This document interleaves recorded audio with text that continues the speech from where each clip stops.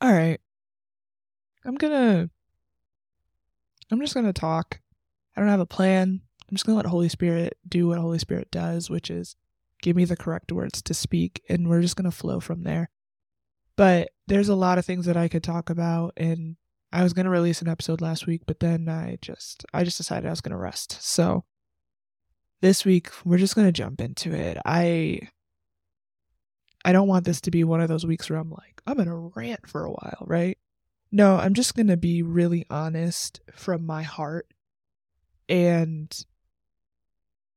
just express the places that have grieved me that I've seen in the last, even 24 hours. But I had a conversation this week about what does our generation deem as success, and what is our generation gonna leave the church to be, really, right? And I just began to explain to this person who's a lot older than me that I pray that my generation leaves a healthier church than the one that I was given. And they kind of were like a little taken aback by that and asked me to like elaborate. And I said, the church that we were given isn't one that's wholly planted on the purity of the offering. And I just explained that my heart grieves because I'm watching a generation that's had to fight through all the crap of idols that people have deemed kingdom to get to Jesus. And I've watched if people have been really hurt because they chose the one thing over what we have deemed our kingdom and not God's. And as I began to explain to them, like, the idols that I've noticed, from the idol of the title, I think it's one of the hardest things for a lot of people to shake is a title inside of the church, right? And if you're living for a title, there is no better title you could ever have above son and daughter. So I don't know what you're living for, right?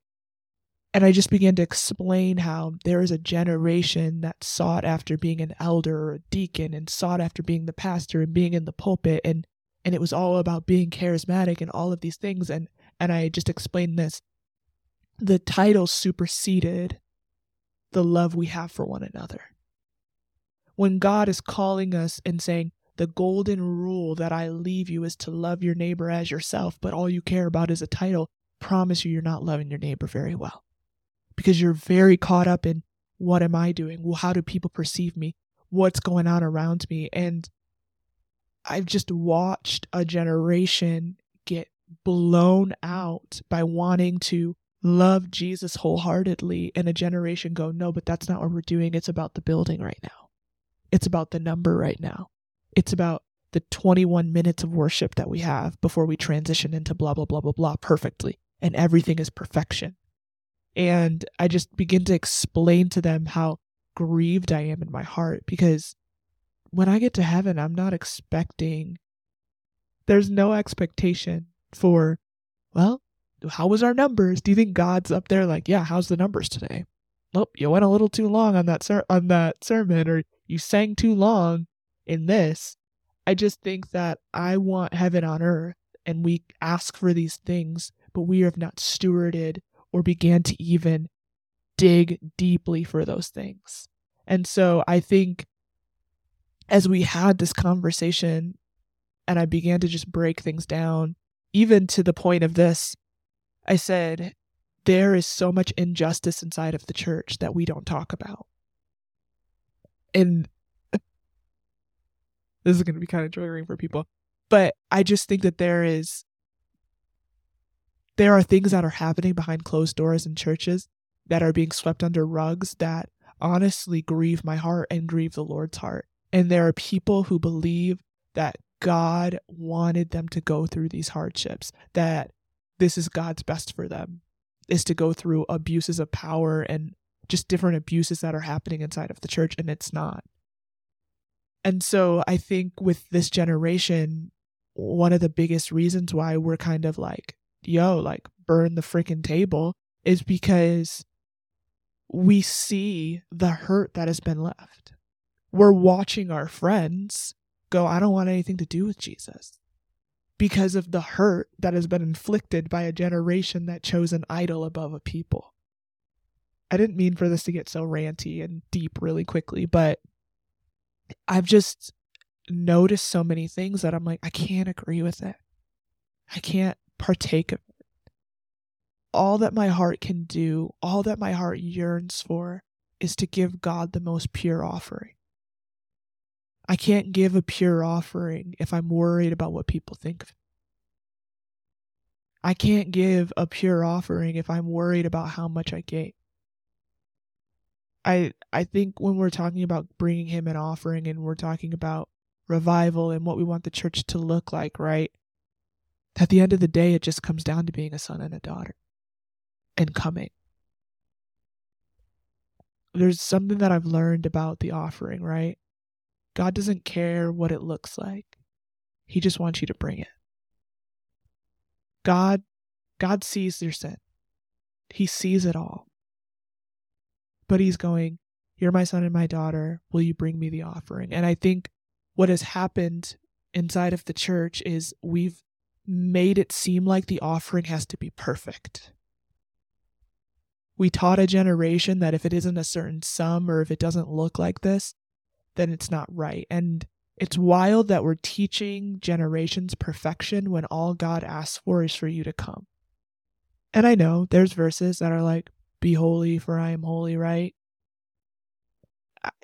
I just say this too. He's asking you for you to just do your best. He's asking for you to know that there is grace for you to fail, but to just keep running. And so as I look at these things, I'm getting like super grieved, and I'm not just going to bank on that. I'm not going to just harbor on that. I'm also going to say this too, that I don't want our generation to get it wrong. I look and I see everything that the other generation has done, and I want to say this too. I am so grateful for those that have stewarded at levels that I could never. For those that are like 30, 40, 50 years into relationships with Jesus, that's insane. Like I can't even fathom it, right? I'm so grateful for what they have left. Even the messes, I'm grateful for them. I'm grateful for the ones that tried to tear down the idols. I'm grateful for the ones that came with the purity of their heart and their tears. Like, I have grandparents that have dug wells that I now live from. And when you read your Bible, right, and you go in the Old Testament, you watch as Jacob opens up wells that Abraham dug. And there are wells that are so beautiful that generations have left for us to drink from, to open up, right? And so that we can even get to glean from them on those. And I'm so eternally grateful for those things. And even in the midst of it, yes, I'm going to call out the wrong things, but we also have things inside of our generation that need to be fixed. And it's this that's about to get, I'm going to say a couple things. I don't want to cry. It can't be about this small little phone we have in our hands, right? It can't be about opening the door before it's time. Our generation really wants to see revival, right? And wants to see our friends get chains broken off their lives from anxiety and depression and suicide and just so many other things that culture's inflicting upon them, right? But if that's what we want, then we have to bring a pure offering, which means we need to understand the sacredness of spending time with the Father and allowing what happens with him to stay between us. The monetization of Jesus is killing me.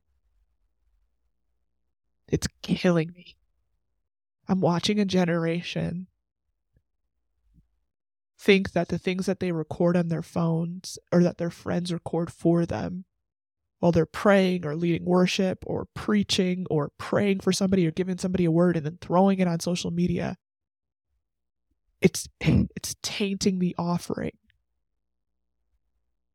It's no longer about, man, Jesus, I love you so much, so I'm going to go and love your children so well. It has become, all right, yep, Jesus, I love you. Okay, I'm gonna go pray for them because, yep, that's what you called me to do. But I need you guys to all film me praying for them so then other people will be affected by my prayer. That's not it. The prayer is weakened. The prayer has no authority. I'm just gonna stay calm. Let me just stay calm for a second. But there has not been an urging in the Holy Spirit for me to pray for someone in a moment where I went, I hope somebody records this. Why? Because that's not what it's about.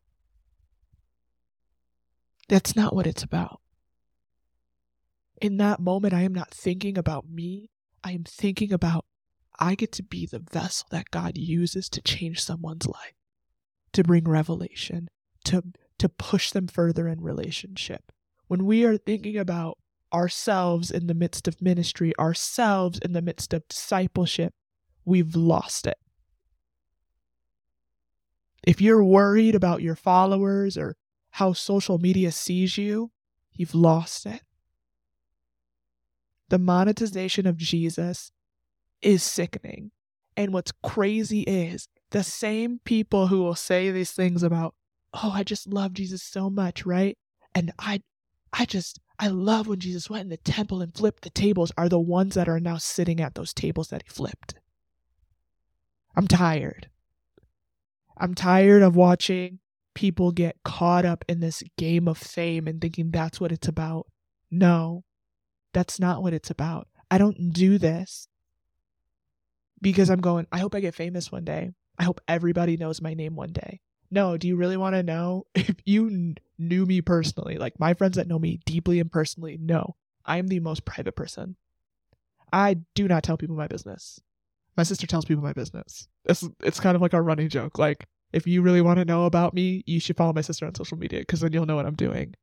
But no, I don't do this because I want to become something. I do this because God came to me and said, will you teach a generation to love me? And I said, yes. That's why I do it. So when you're feeling like, okay, God's calling me into ministry, or God's anointing me to do this, or God's anointed every single one of us to make disciples, by the way, everybody is anointed to do that. It is not about you in that moment. Do you want me to be super real with you? Those of you guys that can go, okay, God, you've given me this gift. I give it back to you. What do you want me to do? You got it. He's going, okay, I can trust you with more. But those of you that go, okay, this is the talent he's given me. How do I accelerate it myself? You've lost it. He's going, I can't give you more. I can't entrust you with more. Because what you did with a little, it wasn't faithful. It wasn't good. It wasn't just. I don't want to see a generation step into their place in the kingdom and leave behind a mess of bodies on the way to their title. He doesn't need another generation seeking a title and a building and fame. He doesn't need it. You know what he needs? He needs a generation that's going, the greatest title I have is son and daughter, and the greatest thing I could do is make disciples. The greatest thing I could do is feed the homeless, is help the widows, is love his children. That is the greatest thing I could do. When you understand that, life is different. One of the greatest things that I love to do, I love getting to do this, is giving things away.